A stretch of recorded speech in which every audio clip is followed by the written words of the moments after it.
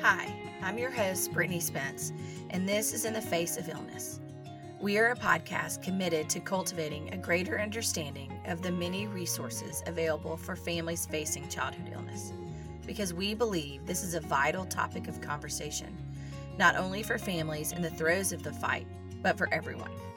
Ultimately, we are here to offer hope in the face of illness.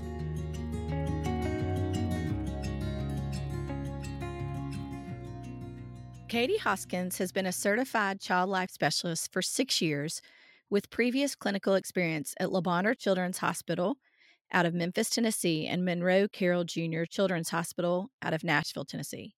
She has served a wide variety of patient populations and units, most recently in the neonatal care intensive care unit. Katy has spent the last few years focusing on the developmental needs of hospitalized infants and their siblings, particularly through prenatal psychosocial support in maternal fetal medicine and helping parents navigate siblings' needs amidst COVID visitation restrictions. Katy is a graduate of Tennessee Tech University and lives in Washington State with her husband, daughter, and 2 dogs. Welcome, Katy. We're glad to have you on. Hi, thank you so much for having me. So Katy is joining us out of Washington, and we're so excited to have her. So sometimes we haven't said this in the past, but sometimes, when we do these virtually, they can sound a little bit different, but hopefully it'll be just fine. So we're glad she's here with us to talk to us. And so we're really today going to talk about, in particular, one of the things that we're really passionate about is siblings. And, we talk a lot in the Four Spence Fund that we want to be able to really make sure that the whole family is cared for and that the whole family is taken care of. So, why don't we start a little bit about your past roles and jobs within Le Bonheur and Monroe Carroll? Yeah, absolutely. So I started my child life career off in 2015. My first job was in the emergency department at Le Bonheur Children's Hospital in Memphis. And I think the majority of the care that I did for siblings in that space was a lot of normalization. If siblings were coming to the emergency department with an ill or injured sibling, it was a lot of making sure that their anxiety was staying low and making sure that they had age appropriate activities and getting age appropriate information to kind of make it a less stressful experience for them. Sometimes, unfortunately, siblings would be coming in together, maybe through a car accident or some other trauma that they were both involved in. And that could sometimes get a little bit more complex because not only are we trying to, focus on the injured or ill child, but also make sure that they are coping well and understanding with what's going on, maybe with their brother and sister next door who are also in that accident. So child life specialists definitely help navigate some of those tricky conversations with siblings in that space. I was in the emergency department for about a year, and then I moved up to the neurology floor where a lot of patients that I worked with were there for chronic epilepsy or new brain tumor diagnoses, new cancer diagnoses. So there was a lot of education involved with siblings who were also going to have a huge transition, maybe if their older brother or sister or younger brother or sister were going to start cancer treatment, were going to undergo a major surgery, anything like that. When I left Le Bonheur, I went to Monroe Carroll Jr. Children's Hospital at Vanderbilt, and I served in the neonatal intensive care unit, the NICU, as you said. And that's really where my work kind of imploded with all of the sibling needs because there were definitely a lot of developmental needs that I addressed with the infants that were hospitalized because they were there for so long. They were going through painful procedures and things like that. But really, a lot of my work centered around the brothers and sisters who needed help understanding why their new baby brother or sister was not coming home from the hospital. Sometimes those conversations were um, there was some preparation for those conversations because maybe the parents knew prenatally that their baby was going to have to be in the hospital for a while, but other times maybe there was a unexpected or preterm labor, and then all of a sudden this narrative that we've been, preparing brothers or sisters for about their new baby brother or sister coming home from the hospital is suddenly no more because they are sick or there was a traumatic birth or something like that. Um, so then, of course, when COVID hit, that made things pretty difficult as far as um, siblings being able to come to the bedside for visits, being able to feel a little bit more involved in their baby brother or sister's care. So we definitely had to get creative as far as, virtual visits, FaceTiming, helping parents navigate those difficult conversations from afar. A lot of it was really coaching the parents on the language to use and, common misconceptions, common questions, depending on the age of their other child at home, um, and things like that. So I've seen a large gamut of supporting siblings in this space. Yeah. Well, and with that, within the roles where you interacted with the siblings, how do you think what are some big points or big ways that you've seen the impact of childhood illness really affect siblings? It's a major disruption to several aspects of their life. It can be a disruption developmentally, emotionally. It can definitely cause some regression in their development. I talk with parents a lot about how it's not uncommon to see some regressive behaviors if, their normal life and routine is suddenly turned upside down because they're separated from their parents or they have new caregivers, new routines. It's not uncommon to see behavioral changes, developmental regressions such as bedwetting or changes in appetite and things like that. So I really encourage parents to pay attention to specific things, especially some red flags where that may require a little bit more help, but Mm. also just letting the parents know what is, I call it the abnormal normal, things to not be super concerned about, but to let them know that they need to keep an eye on it. And I think it also kind of depends on if the child who's ill or injured has been sick for a very long time. Like, has the sibling only known them to be a frequent flyer in the hospital or doctor's offices?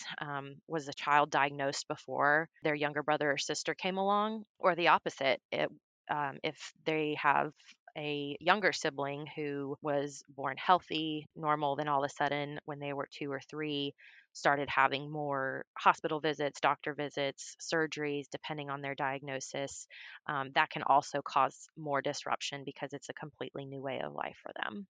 Yeah. And what are some of the I mean, you definitely talked some on the impact. I mean, what are from that, what are some of the struggles? I mean, I would imagine grades, if they're, in school, that you start to see, potential for schoolwork struggling some, or, I think you said some behavioral issues, or maybe even reverting back, to a younger maturity level or things that the way they're reacting to things. And I know the parents, the caregivers are already so exhausted because they're often splitting their time, between the child that's in the hospital sick and their children at home, maybe even splitting it with work, if they have a spouse. I mean, there's just so many aspects that's pulling them. How would you encourage those caregivers? What would be some ways that you would encourage the caregivers, to be kind of the best they could be to all of those different avenues or roles that they're playing? It's I feel like when I worked with these families, I was able to empathize with them on all the different things that they're trying to focus on in their life. But after having a child of my own, I just can't imagine having to split my attention between a child ill in the hospital, and then a child at home. And I think one of the biggest things that I encourage parents to do, is, even though they may not want to leave their child at the hospital, no parent wants to do that. It's very important for the healthy child at home to still get some one-on-one time. And I would always encourage parents, even if it was hard, to carve out some time during the week to do a normal activity that they did maybe, before baby brother or sister was born, or before brother or sister got sick and had to be in the hospital, whether that's a movie night, whether that's an ice cream date, whether that's going to the park, just really carving out some intentional, meaningful time with the child at home. And again, I know that that can be really difficult, but I think that that helps the entire family system overall, because the child at home is going to feel seen and valued even amidst all of the chaos going on. And the parent is going to feel less guilty for not being able to spend time with that child if they know that they're able to devote a couple hours each week to them. It's Hmm. definitely not ideal, but I always encourage parents in this situation. This is temporary, we hope. It may be a long temporary, but this is the best that we can do for now, and it's better than nothing. Yeah. And I think that um, you know any type of um, activities to connect the family from far away. I know, especially during COVID times when we couldn't have siblings come to the hospital, I would get creative sometime with parents as far as activities that we would normally give the brothers or sisters when they came to bedside. And that could include medical play activities, that could include normal arts and crafts. If the sibling and the child in the hospital were both old enough to complete an activity on their own, I would maybe give one set of craft materials to the patient and then one set of craft materials to the parent to take home to the sibling, so that even though they weren't doing that craft together at the bedside like we might normally do, they were still feeling connected because they were doing the same activity. And Hmm. maybe, they were able to FaceTime and do it and things like that. Um, Yeah. so it can be tricky for sure. And as I've mentioned, visitation restrictions because of COVID. And even, there are some hospitals that probably restrict sibling visitation anyways, and they definitely need that extra support. And any families who are listening who have child life specialists employed at their institution that their child is receiving treatment at, I would encourage them to reach out to the child life department and see if they can be of any assistance in helping get some resources to help just keep the connection between the patient and the sibling strong. Yeah, I think that's definitely great advice. What are some ways that you have found that others can show love and support to siblings while their brother or sister is in the hospital? What are some tangible, physical support? What's some emotional support? What are some actual concrete ways that you've seen have been a really big help? So, one of my favorite things to encourage parents to do after they had a new baby, brother or sister, I think, if a baby is born and goes home, this is helpful. But having a gift from the baby or the sibling in the hospital, if they're old enough to pick one out, for the sibling at home, I think that that really helps them feel important. Um, and seen. I think that any type, like I mentioned before, any special one-on-one time that parents or other family members or friends can spend with the sibling can be very beneficial. And then, of course, meals, transportation, things like that to kind of help lighten the load for the parents who are trying to split their time between two or more children in different locations, I think can be very beneficial. As far as, and then emotionally too, just making sure that that child feels like the line of communication between them and the parent or other trusted grown up is open, so that if they have any questions or any concern, they feel like they have a safe place to express those feelings. And then offering opportunities for choice and control can seem like such a small thing, but it really makes a huge impact on um, a child's overall development as far as how they're coping with a stressful event if they have the opportunity to choose little things. So that can be like, it can be as simple as, do you want to eat breakfast at the table today, or do you want to watch cartoons before school? Just something simple like that can be very beneficial for siblings who are having a hard time adjusting to this new normal of having a brother or sister in the hospital. Yeah. I think one of the things too is, to the caregivers who are listening, to make sure you also have people really who are in your corner, helping you, trusting people, whether that's, we did a podcast over Valentine's that was, tangible ways that you can show love to others. And some of the things that we talked about is really when a family has a child in the hospital, but they have other children, they feel so torn. And so, one of the big ways you can support them, not a lot can really, things can be done, but in all honesty, it's so hard to be able to really know exactly how to help the child that's in the hospital. There can be some care bags and there can be some activities given to them. There can be, sports teams or classes can, draw and they can put it up on the wall. But really, one of the ways that I think you can best support a family who has a sick child in the hospital is to really help with those children that are at home.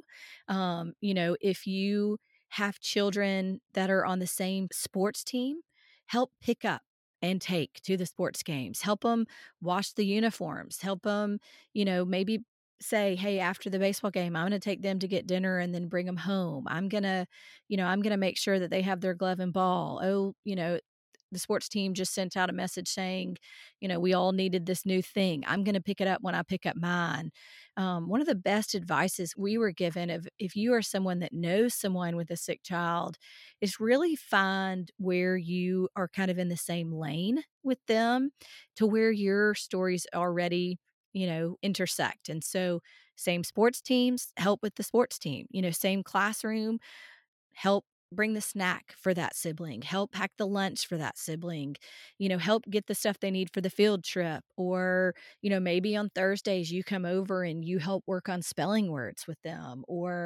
But it would be such a blessing to the caregivers if you are helping with those healthy siblings that are at home, um, you know, babysitting, taking them for outings, we've talked about it on different podcasts where families have been on and said what a gift it was when, so and so came and picked up my healthy child and took him to get ice cream and took him to the zoo and took him to do things and made them feel special. Obviously, we would like for you, the caregiver, to make sure that you also are giving time and energy and making that special, whether that's reading with them in the bed or whether that's watching a favorite show with them or taking them to get something to eat at their favorite place, but having that special time so they can know that they're not forgotten and remembered.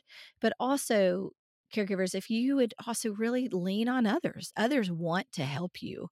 And so utilize them in any way that they're willing and let people help you, especially in regards to the siblings that are healthy and doing well. They need to be shown all the love and support as well. Absolutely.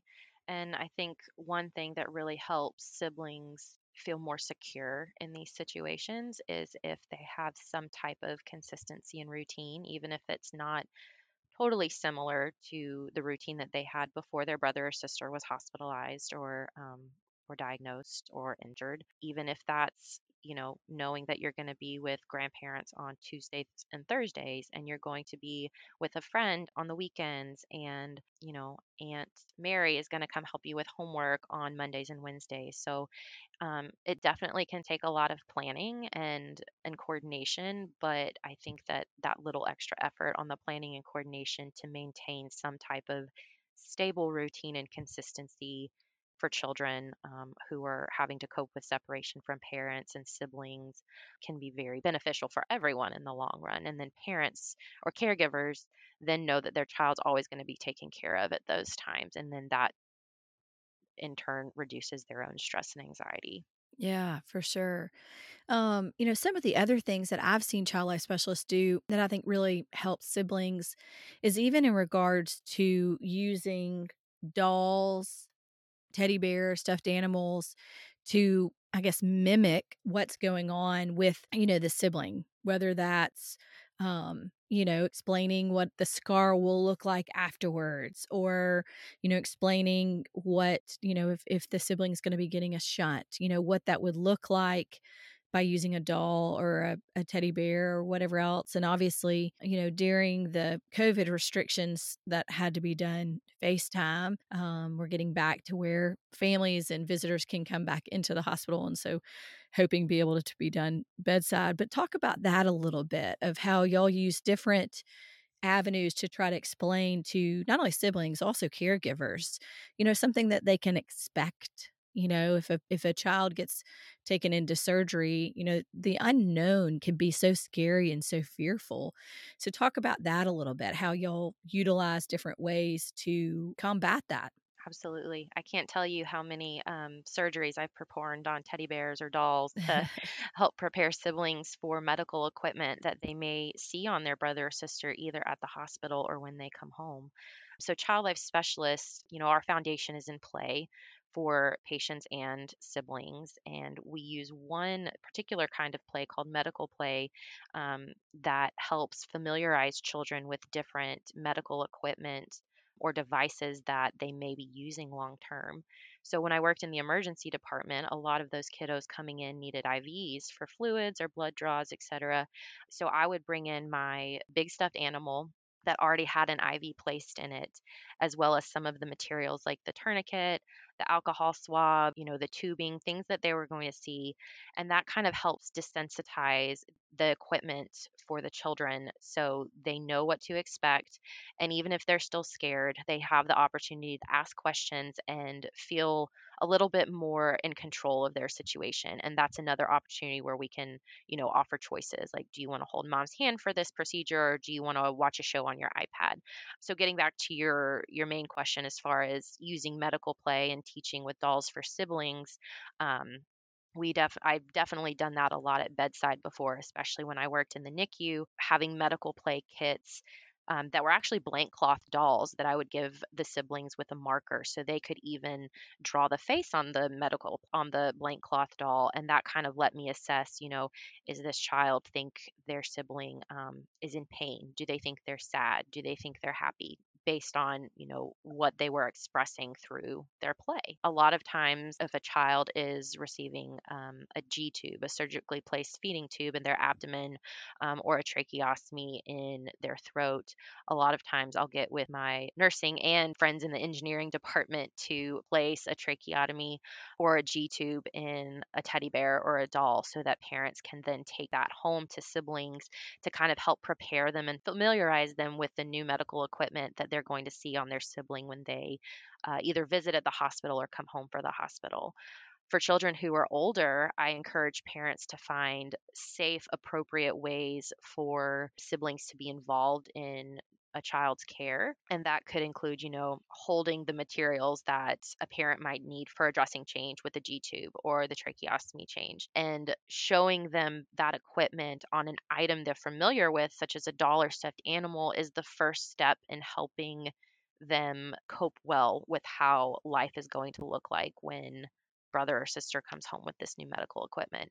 It could even be something as simple as oxygen. A lot of times, the babies that I worked with in the hospital would go home with an oxygen tube or an NG tube, and that I would coach parents on how to explain that piece of medical equipment to siblings and also let them know what they could do and what they couldn't do. Because, of course, we also want to keep the child who's coming home with these medical devices safe. We don't want sibling, pulling off the oxygen tube or the G tube or anything. So it was also a good tool to kind of educate siblings on what their level of involvement could be with this different medical equipment they might see on their sibling. Yeah, yeah. I've always been, well, let's talk about this too. So every parent wants to protect, their children and look out for their children and care for their children.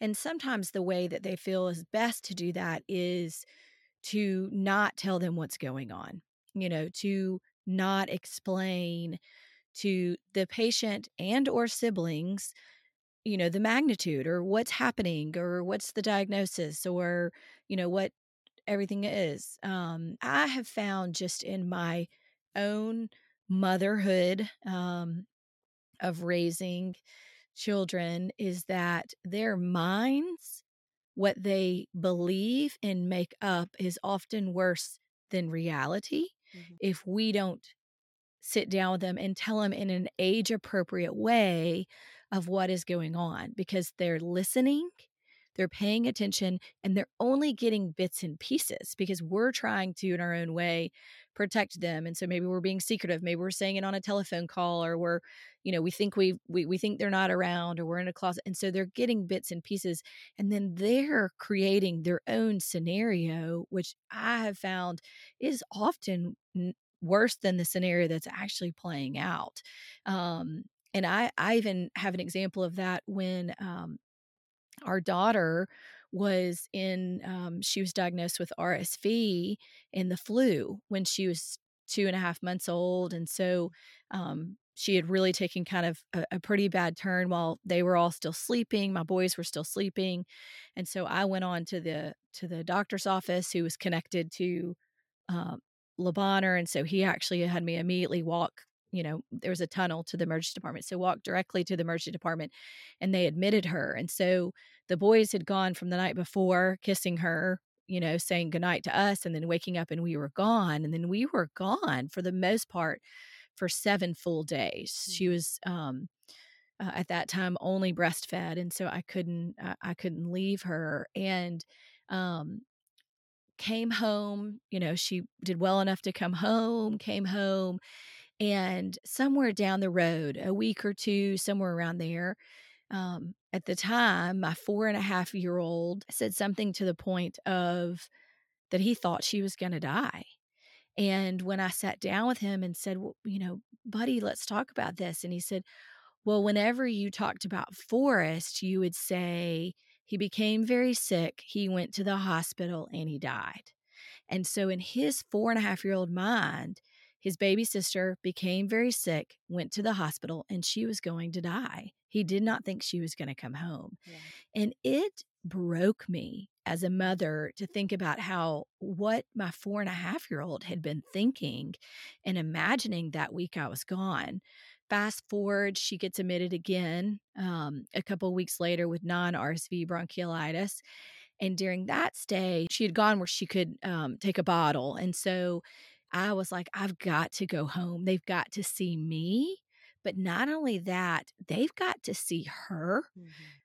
and they've gotta see that she's okay." And so we could bring them up there. Le Bonheur has a sibling playroom that the Forcement's Fund actually sponsored, and so we actually were able to use that for our own sons. And so my boys came and went up to her room and saw her, and we got to explain to them, this is why she's got this, cannula on her nose, and this is why she's got this on her chest, and this is why she's got this, and this. But look at her, like she's smiling at you, or she's sleeping right now, or whatever. And they got to be with us for a little while, and then they got to go and experience the sibling playroom, which I knew they were safe and they were loved on, and they thought it was amazing. They got to play with trains and play a video game, and but it made such a difference. And then I also went home more. My husband and I switched more. I let grandparents come up. I didn't feel like I had to be there 24/7 with my youngest. I knew how much my boys needed me too. They needed just me to put them down for bed, Mhm. a couple of times. They needed me to be at their church program. But that truly, because when Forrest was sick, we had no other children to worry about. It was just Forrest. And then when Maggie got sick, we had these 2 older boys, and it really transformed even my whole thought of just siblings and the Mhm. impact on siblings, and then just that of their own little brains and what they're piecing together. And so really since then, we've had other really difficult things happen. My mother passed away a few years ago, and Mhm.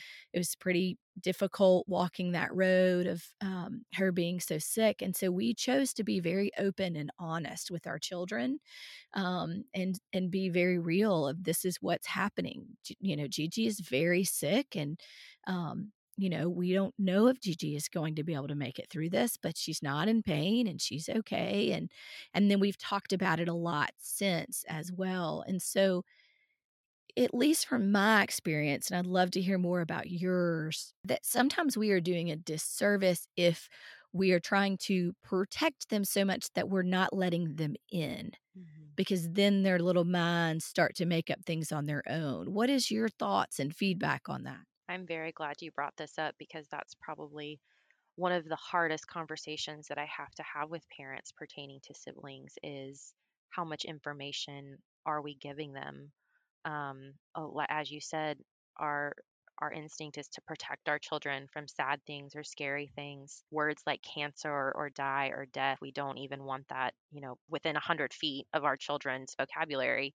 And so it is hard to, when I meet a family or am touching base with them and assessing, what does brother or sister know right now about the child who's in the hospital, and they say, well, they think that they're in Vermont right now with their grandparents, or they think that, they're spending the night at school. And it's so hard because I understand it's coming from a place of love and caring, but you're right, it ultimately is a disservice for many reasons. One, because as you said, siblings are going to pick up bits and pieces. And yes, you're exactly right. Oftentimes the narrative they create in their head ends up being so much worse than the truth. Even if it's a hard truth, the narrative that they can spin can be really, really hard, really, really much scarier. And then also, especially for older kids, if they hear the information from another source, because chances are they will, whether that's from a doctor or nurse who's in the room, if siblings visiting, whether that's from a grandparent or a family member who's on the phone,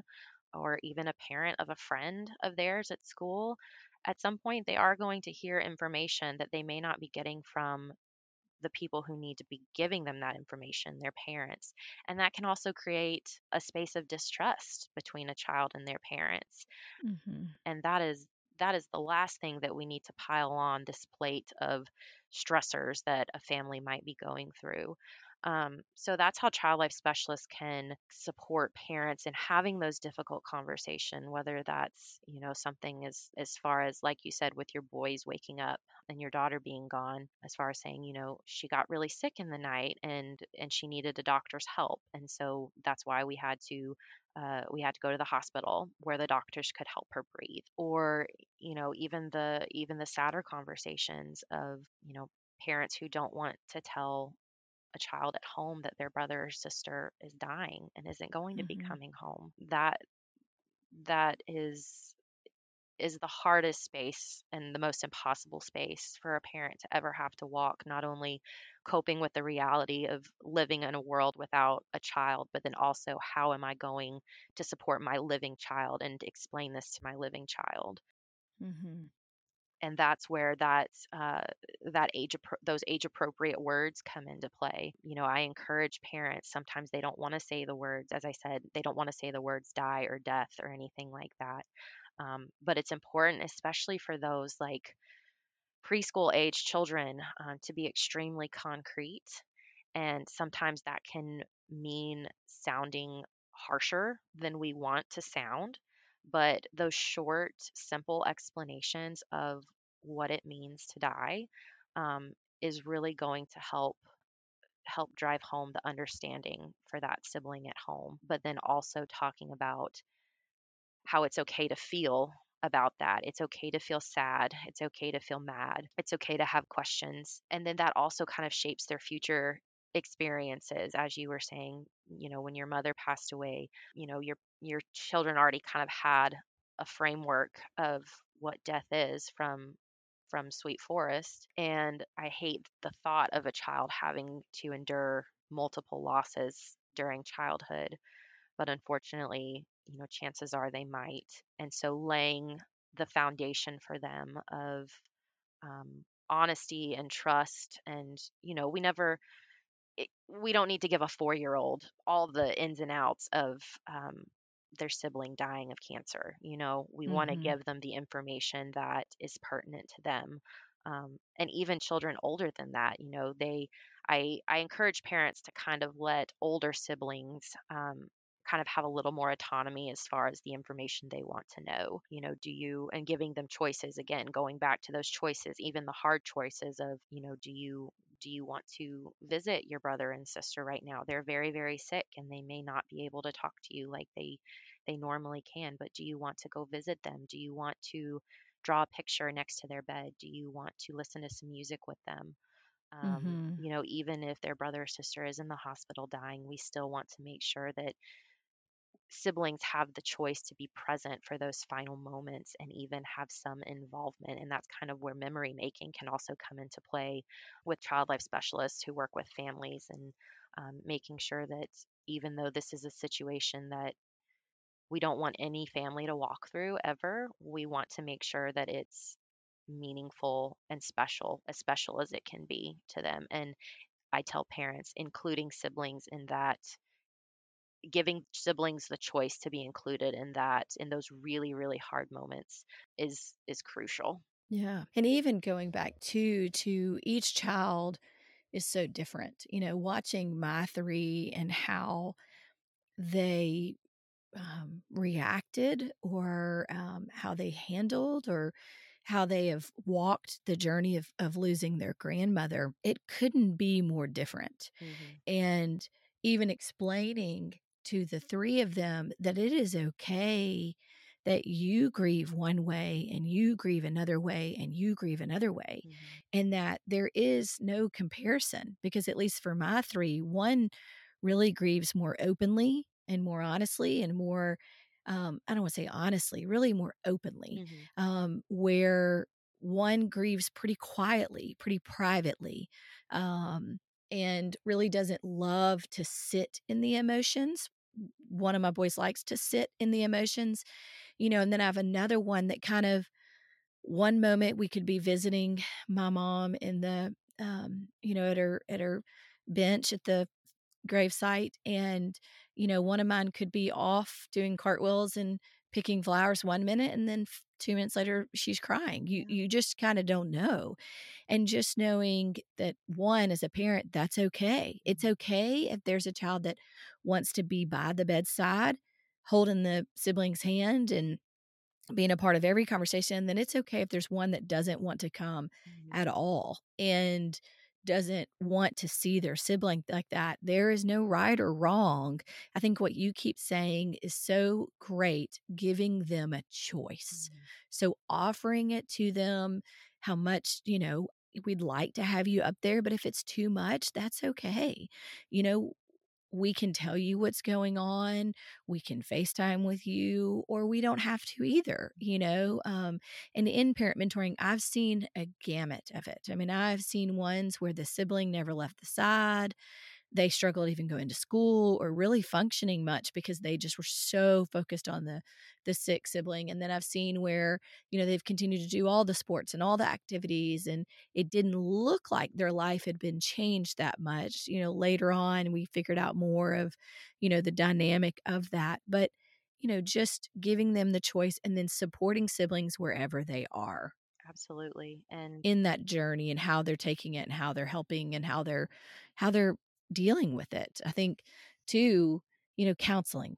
Counseling is so important, um, in the journey, but getting an appropriate counselor to also work with them. I mean, I think child life is amazing to be able to work with them. Chaplains are amazing.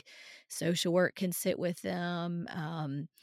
There's different aspects, different things that are offered in different hospitals, but also even outside sources of working with counselors who can help on their level for them to Mhm. be able to explain, whether that is, like you're saying, play, learn, or, that they draw pictures or they talk about it, however that looks like. Um, I think that's also important. Oh, absolutely. And I always reinforce with parents too that, I am not a therapist. I help children and families cope with, the medical crisis that's in front of them in that space of a pediatric healthcare center. But that's where child life specialists will work very closely with our social work colleagues, our spiritual care colleagues, to make sure that any gaps that child life specialists are not able to fill with those mental health needs, that we're giving parents the resources. And that can sometimes be a misconception that I always clarify with parents, is that we can absolutely point you in the right direction of additional resources, to help make sure that these red flags are being addressed appropriately. Yeah. Was there anything else that would want us and our listeners to know, um, in regards to supporting siblings or being the sibling or anything like that?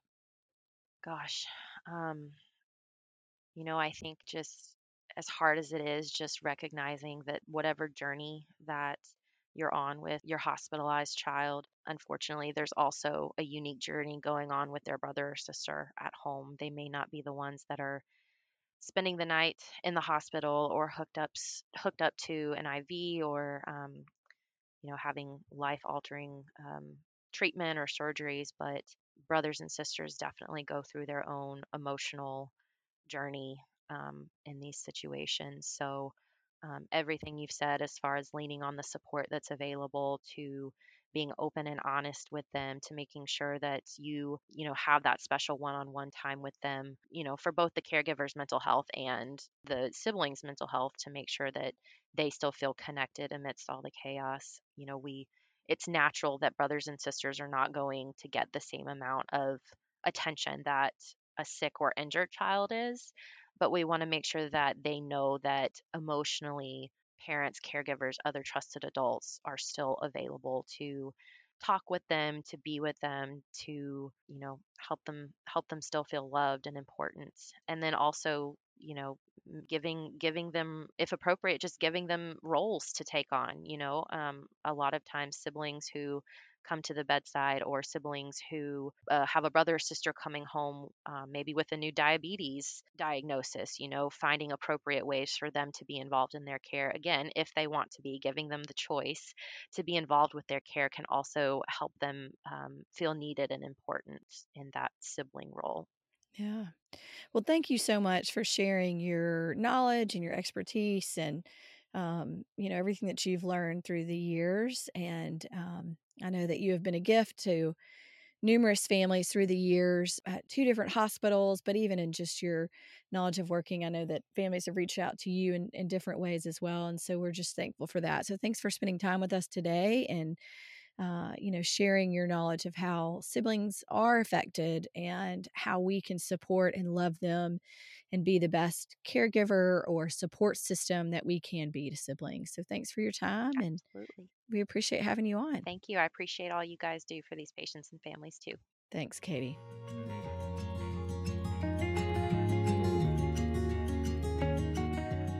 Thank you for listening to our latest episode. We hope that this podcast is a resource for you and a source of support. Whether you are facing illness in your own family or want to walk beside other families dealing with childhood illness, we want the stories, wisdom, and knowledge shared to give you hope. Episodes will be released bi-weekly, so be sure to subscribe today.